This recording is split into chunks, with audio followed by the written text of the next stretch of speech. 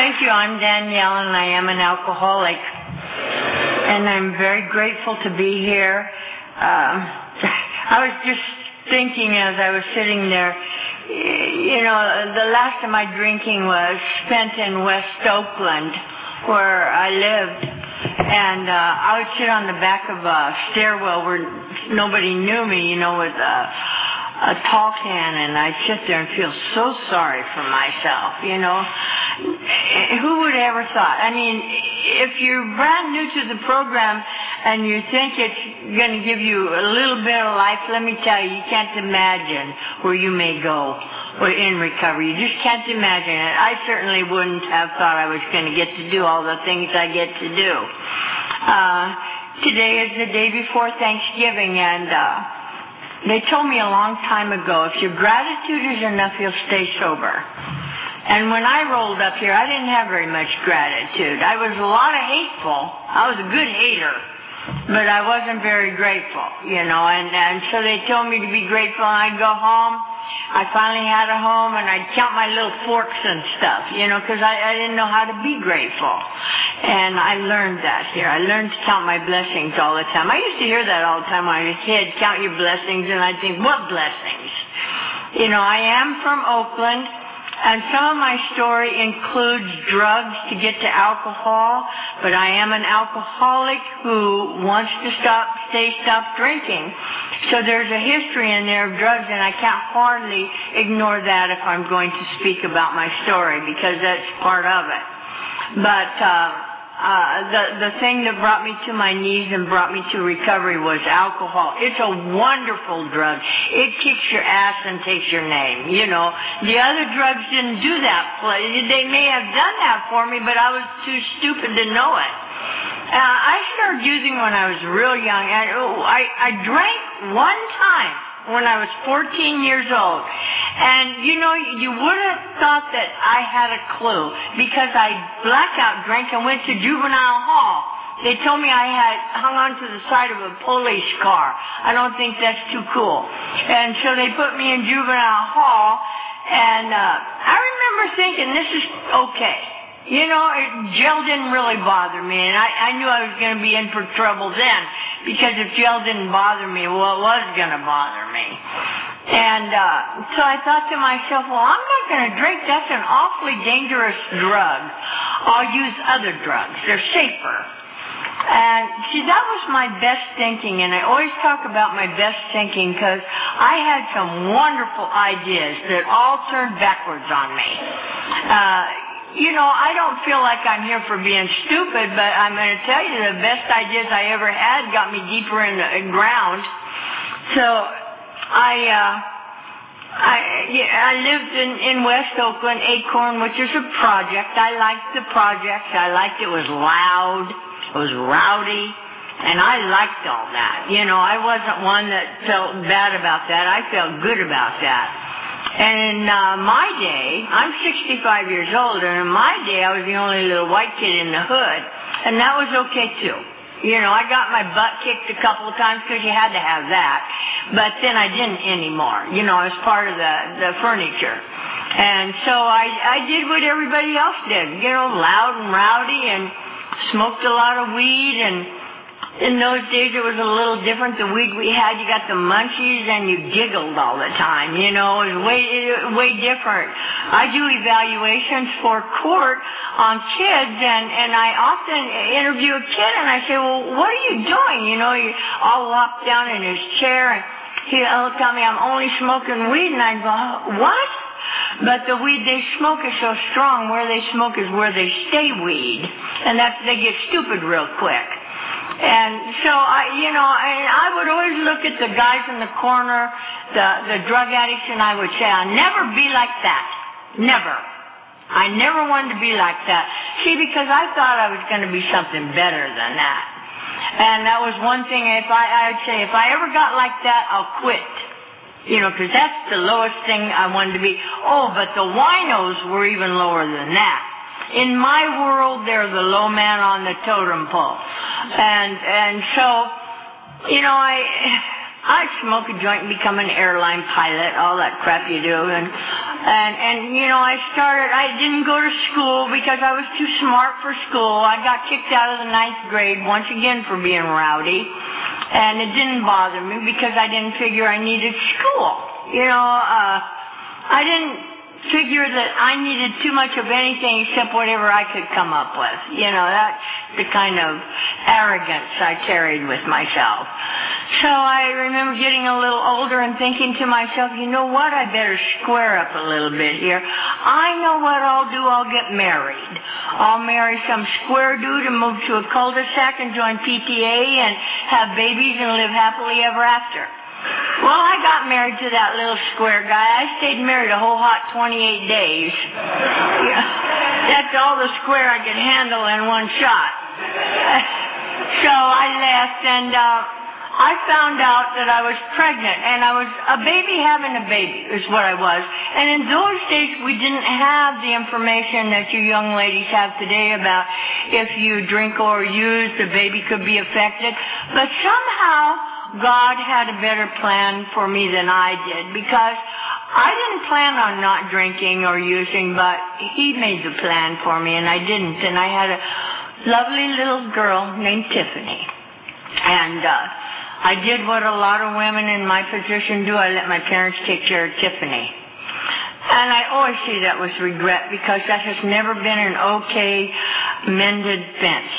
And it's many, many years, but it's not been a mended fence. But that's my story, and I can't change it. That's the way it was.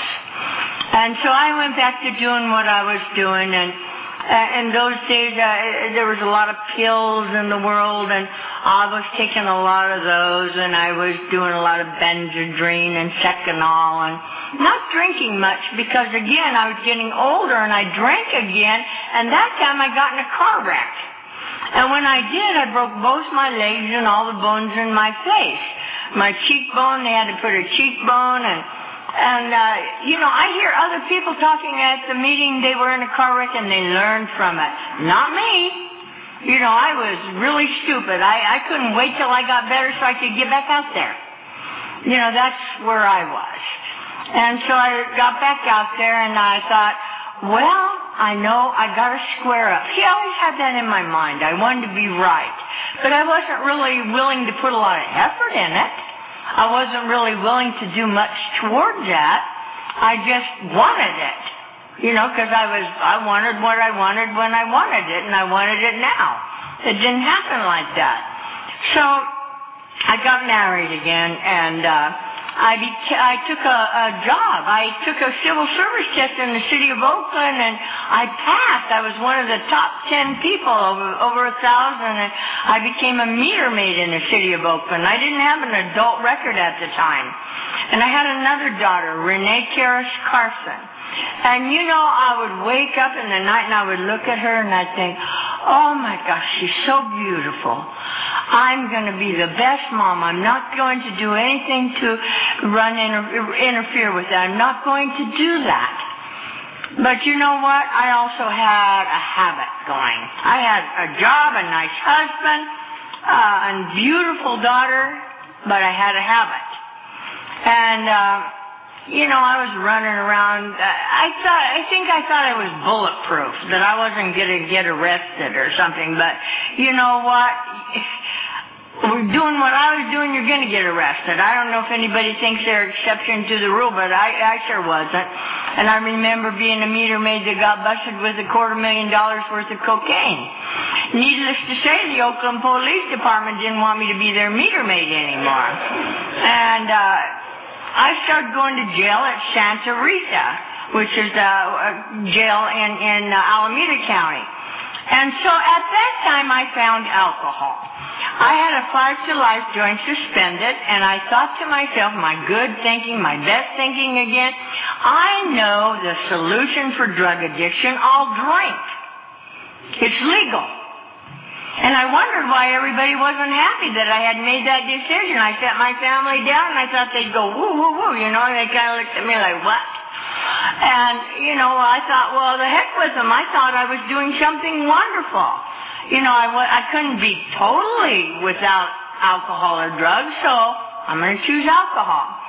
But being given the fact that I had the disease of addiction already, it wasn't but 6 months down the road when I became full-blown alcoholic. I was drinking Thunderbird at 5 o'clock in the morning. You know, the wine that makes your lip purple and your ass flat. That kind. Well, no grapes. And, I was really, and when I drink, I'm like it says in the book, Dr. Jekyll, Mr. Hyde. I think I'm 6 feet tall and like to fight. And I don't care about getting beat up. It doesn't bother me a bit. You know, when I'm drunk, I just get like that. And my husband was undone. 9 out of 10 times, men will leave drunk women. Now, we don't leave drunk men. I can't figure out why that. I don't think they're any cuter than we are falling off a bar stool, but that's the way it is. They don't like us. And my husband would say things like, I don't want to go to bed with Thunderbird one more night. And I drank fast because, see, booze seemed a little slow to me, having used the other substances that were quick. And so I drank fast and drank hard. And I thought, well, I know, I'll fix him, because I had gotten drunk at him, and that didn't work. And I thought, I'll move. I'll take my baby, and she and I will leave Oakland, and we'll leave all these things I blamed, because I'm a great blamer. It was Oakland's fault, my parents' fault, my husband's it was everybody's fault. And so I went to the state of Washington. I went right up where the volcano was. I was in 3 natural disasters. I used to think God was out to get me, and He was, and He did, and I thank Him. But at that time, I wasn't that smart. And so I went up there, and I found out that I was all these miles away from everything and everyone I had blamed, and I was still drunk. And to me, I guess that was the first time I ever really figured out, hey, this might be my fault. You know, or my responsibility, not fault. And in Washington, I don't know if you know, but there's a lot of loggers, and they drink. And I drank. You know, I drank real hard, and my daughter was getting terribly upset with my drinking, and sometimes I began to have the physical effects of alcohol. Women can't usually drink as long as men. That's another thing that used to bother me to death. You know, we would fall apart earlier. 9 to 10 years of alcoholic drinking, we females don't do well after that. So I began to have seizures from the drug of alcohol. And when I would, my daughter would be over me, and she would have tears in her eyes and say, what can I do to help, Mama? And, you know, I would mean by everything that's holy that I wouldn't drink anymore. I'd say, baby, I won't drink tomorrow. I won't. And I'd mean that. I mean, with everything I had, I'd mean that. But then a day or two would go down the road, and now I won't drink Coors, I'll drink Budweiser, I won't do this, I'll do that. The end result, I was always drunk. What had happened to me is, too, I didn't know about this, about alcoholism at the time. My tolerance had broke. I mean, I had a big tolerance for a long time. And then I drank less and got drunker. That's called a successful drunk, I think. You know, the ones that hold a brown paper bag all day in the park. That's the way I was getting. I was drinking less and being more drunk, and I couldn't figure out what that was. I thought, well, maybe I ought to eat more or something, you know. But that didn't work. I was just drunk all the time. And so I thought to myself, another great idea of mine, I'll go back to Oakland, because if something happens to me, her dad will be there to help me take care of her. Not I'll quit drinking, not any of that stuff, but I'll move to Oakland, so somebody will be there for the fall.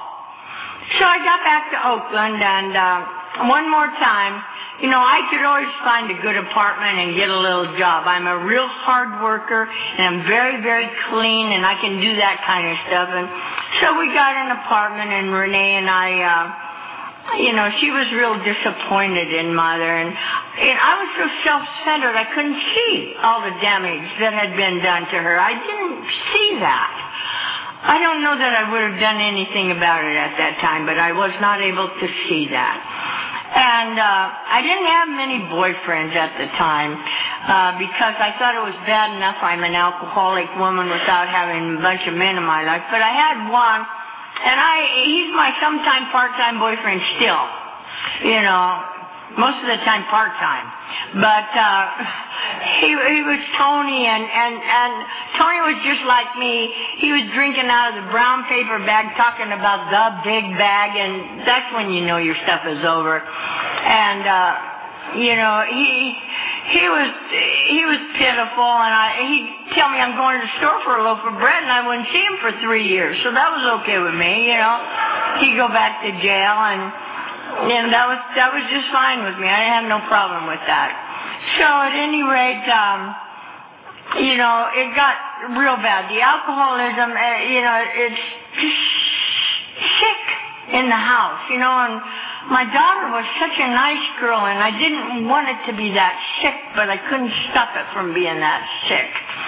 And, you know, I always walked around. I had an apron. I cleaned apartments, and I carried a 25 in that apron. And Tony and I got into it, and he tried to break down the door, and he was bigger than me, so I shot him. And with that 25, and in Oakland, it was not a big deal. You know, it was like, And, but they did kick me out of my apartment, and my daughter said, Mom, I just can't do you anymore. You're just too much. I'm going to go stay with Grandma. And I was just devastated. I thought, how could she want to leave Mommy? Mommy loved her. How could she want to do that? You know, and everything was in turmoil, but that's the way it was. So she went to my mother's, and in the meanwhile, after I shot Tony, he went away, and so I didn't know what to do with me. I'm not the kind of person that people invite in their house to stay, you know, when drunk as I was and pitiful, and the apron was a 25. And so I went down to what's called Old Man's Park, and that became my home for the next while. And that's where all the has-beens lived. And, you know, I was down there, and I would wonder, what am I doing here? How did I get here? Once I was 14 or 15 years old, and I was, you know, fun and everything, and now I'm just some woman sitting in the park playing dominoes with these fools, you know. And in those days, too, they gave winos Ritalin for what I do not know. We had a bunch of wide-awake drunks. I guess that's so you wouldn't fall asleep and get hurt too bad. I don't know. And so I remember thinking, I just can't die down here. I can't do that. I can't leave that kind of a legacy. But, you know, it's a lot harder to pull yourself up than to fall down. And so I remember calling this girl, and I had to kiss her butt, and I just hated that. You know, I said, I need to come to your house and clean up. I need to get clean. She gave me a lecture. You know, she was one of those responsible people, one of those people I couldn't stand, except when you needed something, you know. And so her son had been at summer camp, and she invited me to go. She said, okay, I'll take you in. So I had a 25-cent bus pass to go on the bus in Oakland, or 15 cent. And in those days, you could smoke weed on the back of the bus. And so at first I did that, you know, and I went to a fellowship at a club called the In-Between. It was in between two bars. And occasionally I'd go next door and get drunk, you know, after the meeting. And then I thought, I don't think this stuff is working right for me. I better give up one or the other. So I thought, I won't smoke weed and I won't drink. And I went to the meetings. Real rowdy club. I mean, if you went in there, there'd be times when we'd all be talking, you know, and somebody'd come in, sit down, and police would come in, snatch them out, and bust them. You know, I liked that kind of a Lana Club, me. And so I finally had 30 days. And all I had was these red corduroy pants that I put bricks on so they'd stay all Bonnaroo with the, you know, creases. Because I wanted to be a tidy wino, I guess. I don't know. And so I called my daughter and I said, Nene, Mama's sober. And she said, I know, I can tell in your voice, Mom. And so I said, well, you guys come and get me. So my mother and Renee came to get me in Oakland, and they said I was still a bit of a sick cookie. I tried to put the shopping cart in the car. We came back here, and my parents lived here, and I finally got a Section 8 place, and you know, that was like heaven to me. Everybody tells me my little apartment was in the ghetto over here on Floral Street. Hey, I thought it was heavenly. From the park to Floral Street, no comparison. I even waxed the little deck. I was so tickled, to have that. And that's when I began to see the damage I had done her, my daughter. She was now getting A's in class and the soloist in the choir, and she hadn't been doing that. She was the parent. I was the child. Now I was the parent, and she was the child, and she got to be that. First year I was sober, first Christmas, I spent all my little welfare check on her to get an outfit so she could have it. She was the prettiest girl I saw. I was so happy for her. And we were really happy. Things were going well, and I'd volunteer at Pine. I thought I had a real job. I'd answer the phone, hello, Pine Recovery, may I help you? I just thought that was hot stuff. And so when Renee was going to be 15 years old, she wanted to go see her dad. She just had made 15. She got her little permit, her little pink permit. I still have her pink permit. And she went to see her dad in Oakland, and every day I went to a meeting. She'd call me. She'd say, Mama, are you okay? I'd say, yeah. And I was 11 months and 2 weeks sober at that time. And she called me one day and said something I never forget. She says, Mama, if something happens to me, do you promise you don't drink? And I said, sure, baby. I hung up that night and I went about my business, and I went to a meeting because I had built a lot of insurance in meetings like you told me here. And I went to a meeting, and then the phone rang, and it was my ex-husband saying Renee had been hit by a car and killed. And I hung up. My denial was there. I thought, if I don't hear this, it's not real. And then the phone rang again. It was them telling me Renee was dead. And I remember the third step, and all I could do, my way of handling the third step was saying, you got it, God, I can't hang. I can't hang. But he did have it. It was the people in these rooms that carried me through the next year. I did not drink. I wasn't normal.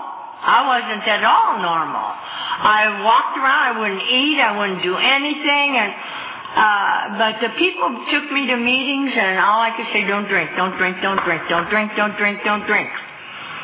And they tell you that here, and I didn't drink. And so I was really a mess, and finally a guy at the meetings, Claude, he says, you want a job, kid? And I said, yeah, I want a job. So I thought, well, I'll learn how to work. I didn't know how to work. So being a meter maid or something, or being a drug addict, that don't count. And so at that time, too, I had called Tony up. He was in San Quentin. That was his last penitentiary. And I had told him that Renee died. And I said, so, I was lonely. And he said, well, I'll come and help you, Danielle. And I knew better than to believe him. I knew what he was, And I said, well, I don't drink and I don't use, so you can't come here for using. So I want me, da-da-da-da-da. And he wrote me all those letters, all the ones that jail people write. They all start with Indeed, and they're all full of junk. But I guess I wanted to believe that, and so he came, and the minute he came, he went in my bathroom, and I can smell sulfur cooking, and that's heroin. This time I didn't have a 25, I had a 38, and I shot him again. And I'll tell you, the people in Visalia have no sense of humor about that. Drop your gun, Mrs. Carson, and nobody in AA would talk to me for about a month. They always told me welcome here, but they really weren't prepared for what they were getting. And so I said to myself, well, I'm not doing something right. I better, you can't straddle here. You either you can't put one foot in the fast lane and one foot in the slow lane. You either got to do one or the other. So I said, okay, it's AA all the way. And that's what I did. And the next day, the article was in the paper about me shooting Tony, and I had a job that next day. And I went out to my boss. I was scared to death, and I said, well, this happened. And I said, can I still work here? And he said, well, did you kill him? And I said, no. And he said, yeah, you got a job. So that's how I learned to work. I started there, and then I didn't see Tony for 18 months. And he got sober. I don't know that was a treatment modality that should be practiced, but it worked for him. He didn't never use again. And I saw him after 18 months, and I went to Fresno to see him because I knew I'd know, and he had a license and a Social Security card, so I knew he was all right, because he never had those things. And so we got kind of back together, and I said, you know what, I have a dream. I want to have something in memory of Renee. Renee's full name was Renee Terrace Carson. Her middle name was Terrace. Her godfather gave her that middle name. And it means grace of God, and she was so special. And so I said, I'm going to name whatever it is Terrace. So I found a home one day on Willis Street, an old home, one of the big old historical homes for sale. And I walked up to the people and I said, how do you do? My name is Danielle Carson, and I'm a dope fiend and an alcoholic, and I want to open a home for boys. I don't have a lot of money, but I pay on time and I'm clean. And they looked at me and they said, you know what, we're going to help you. And you know what, I bought that house. In 25 years, I never missed a payment. They think dope fiends and alkies are nice people. And part of the reason I did that, though, is for me, for my own dignity, to pay my bills, but for you, in case you want to go out there. I'm not so selfish anymore. If you want to go get something, you have somebody that did something right, too. And they can reflect on that. So I started one house, no money, no nothing. They told me, well, you can't be this because you're a felon and you're a single woman and whoop, whoop, whoop. And I like it when somebody tells me you can't, because that just makes me want to do it harder. And so I said, oh, I bet I can. And so I became a foster mother. And then I became specialized foster, and I moved a bunch of boys in, and we didn't have much money, but we had fun. I didn't take a day off the first 5 years I was there, not one day off. I cooked, I cleaned, I was mean, but I had a bunch of characters and no staff, and they used to go to jail for not doing homework in the day, and it was tough then, but we all had a lot of fun, too. And so, then we got bigger, and Tony helped me, and we got bigger and bigger. Actually, I got too big. And what happened is I stopped going to meetings. I stopped working the steps. I stopped talking to my sponsor, and in 1995, I got drunk. After all those years of not drinking and all that work, and then I got drunk. It wasn't real hard for me to get drunk because I built the case for me to be a victim, but it was real hard for me to tell. Because people gossip. What here stays here. No, not really, but, that's okay. I had to tell. If I didn't tell on me, I was going to die. I knew that. And so I spent 1 week telling the people I had to tell. I told the boys in the house. I told the judge I worked with. Told my parents. Licensed. I told all those people. And AA and then I started changing again. And I had to slow down some. I got it too much, overwhelming. Being successful is not recovery. Doing the steps is recovery. Being involved with that is recovery. And I got real successful, but I was overwhelmed, and I had to kind of slow down. And then last year I got real sick. I had no idea what was wrong with me. I was just, mean and grumpy and didn't know what was wrong. And I would go to the doctor and nobody knew. And I have really good insurance. But what I didn't know and nobody ever checked me for was my heart had failed. And I had no idea. You know, they kept telling me I have COPD. You know, I quit smoking 10 years ago. And, you know, I thought, okay. And nobody ever checked me for my heart because they think women have less stress. I don't know what doctor decided that, but that's goofy. Anyway, I finally drove myself to emergency, and I said, you're going to fix me, people. And by that time, my kidneys, my liver, and my heart had all gone. And so I almost bit it. I was in the hospital 5 weeks. I thought I was in a strange country with dark-skinned people that played soccer. That was good dope, I guess. I don't know.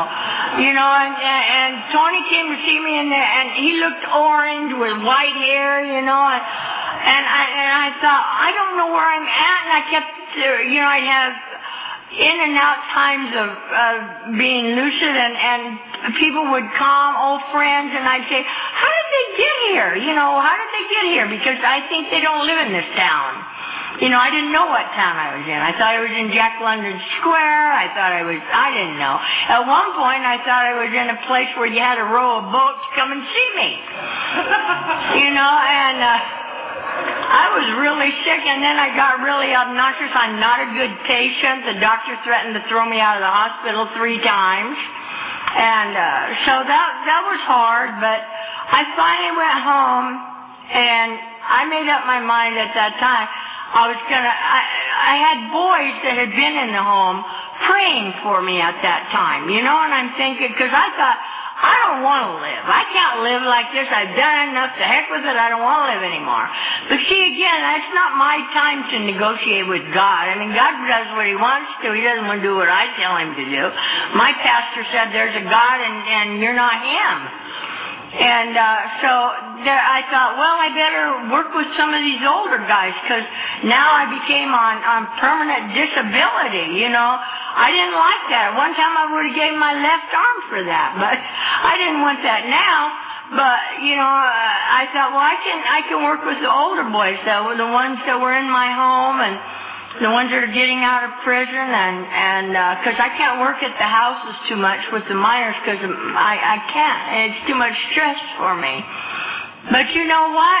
This time, this sickness has been the best thing that ever happened. Again, I say, you got it, God, because I can't do this. And lo and behold, my life now is just about the most wonderful it's been in all the time I've been in recovery.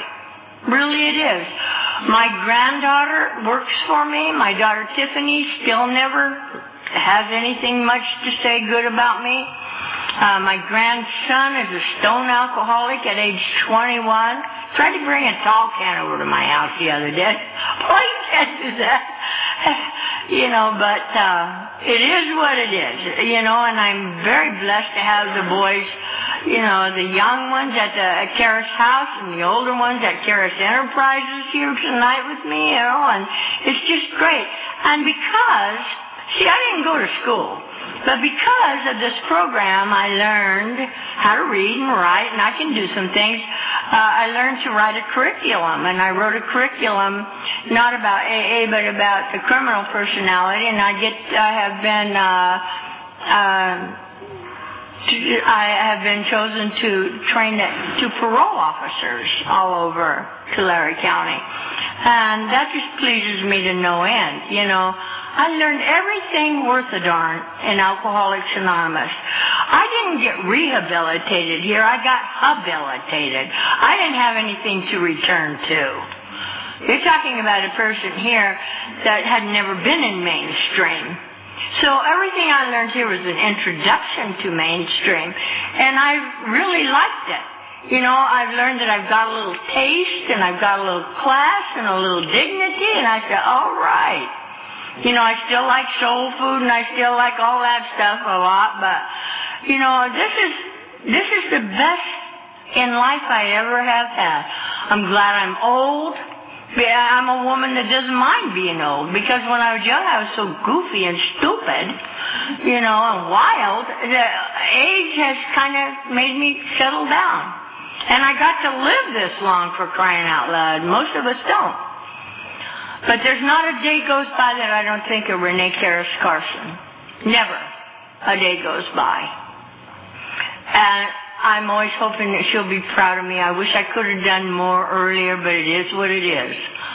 You know, it can't get any better than that. But at least she had 11 months and 2 weeks of a good life before she died. She was happy when she died. I got to remember that. Take me out of it. Her. She was happy. So I'm just very grateful to be here. I'm so happy to see the boys here. The ones in the back table, they're looking so nice. And, you know, you can't hardly tell they've been to jail. And the ones in the front, they can't hardly tell they've been to jail. You know, that's nice. You know, we can walk amongst regular people. Thank you for having me. I really enjoyed being here.